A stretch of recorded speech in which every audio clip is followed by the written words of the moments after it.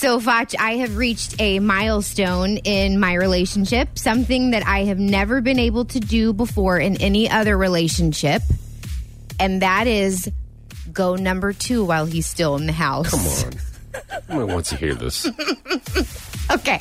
Yeah, so let me... No. No. I don't even want to know. I don't want okay, ...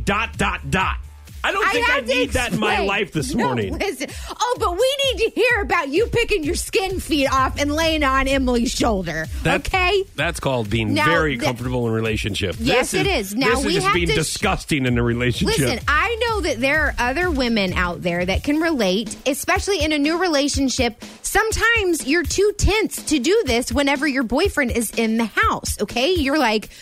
You know, you don't want him to hear. It's embarrassing. Women are supposed to be dainty. They're not supposed to do things like this. You're still supposed to be hot. You know, you don't want him to think about the fact that you need to do this. So we've been together about 9 months, and I just now am able to finally relax and let it all go. Literally. Okay.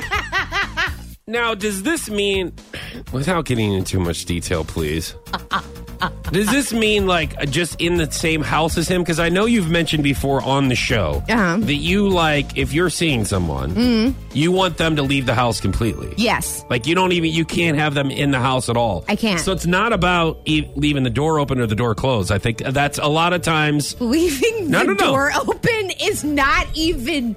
fathomable to me. I know, but a lot of people need to make sure that they know the situation because there are some couples that leave the door open. Oh. I'm not saying that saying that I'm one of them. Jesus, take the wheel. I cannot even. I'm not saying I'm one of them. I'm just saying that there are some couples that just leave, especially if it's a bathroom connected to a master bedroom. They just leave the bathroom door open. Even more of a reason to not leave it open, you know? But here's the thing. So you close the door. Absolutely. Okay. In fact, I got you. So thank you. So at both of our houses, we have a master bedroom that's obviously has a master bathroom attached. So I close both doors. I don't just close the bathroom door. I close the bedroom door also because what my boyfriend likes to do, what he liked to do in the beginning of our relationship is every time I would say, "Oh, I got to get up and go to the bathroom," he'd go, "Oh, you going number 2? Is that where you're going?" I'm like, "No, just relax." So what he'd like to stand outside the door and make farting noises. Okay? And he would say, "Oh, I heard that.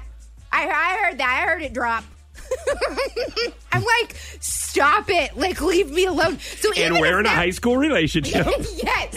But he knew how much how anal I was about it and how much it bothered me. Careful with your choice of words.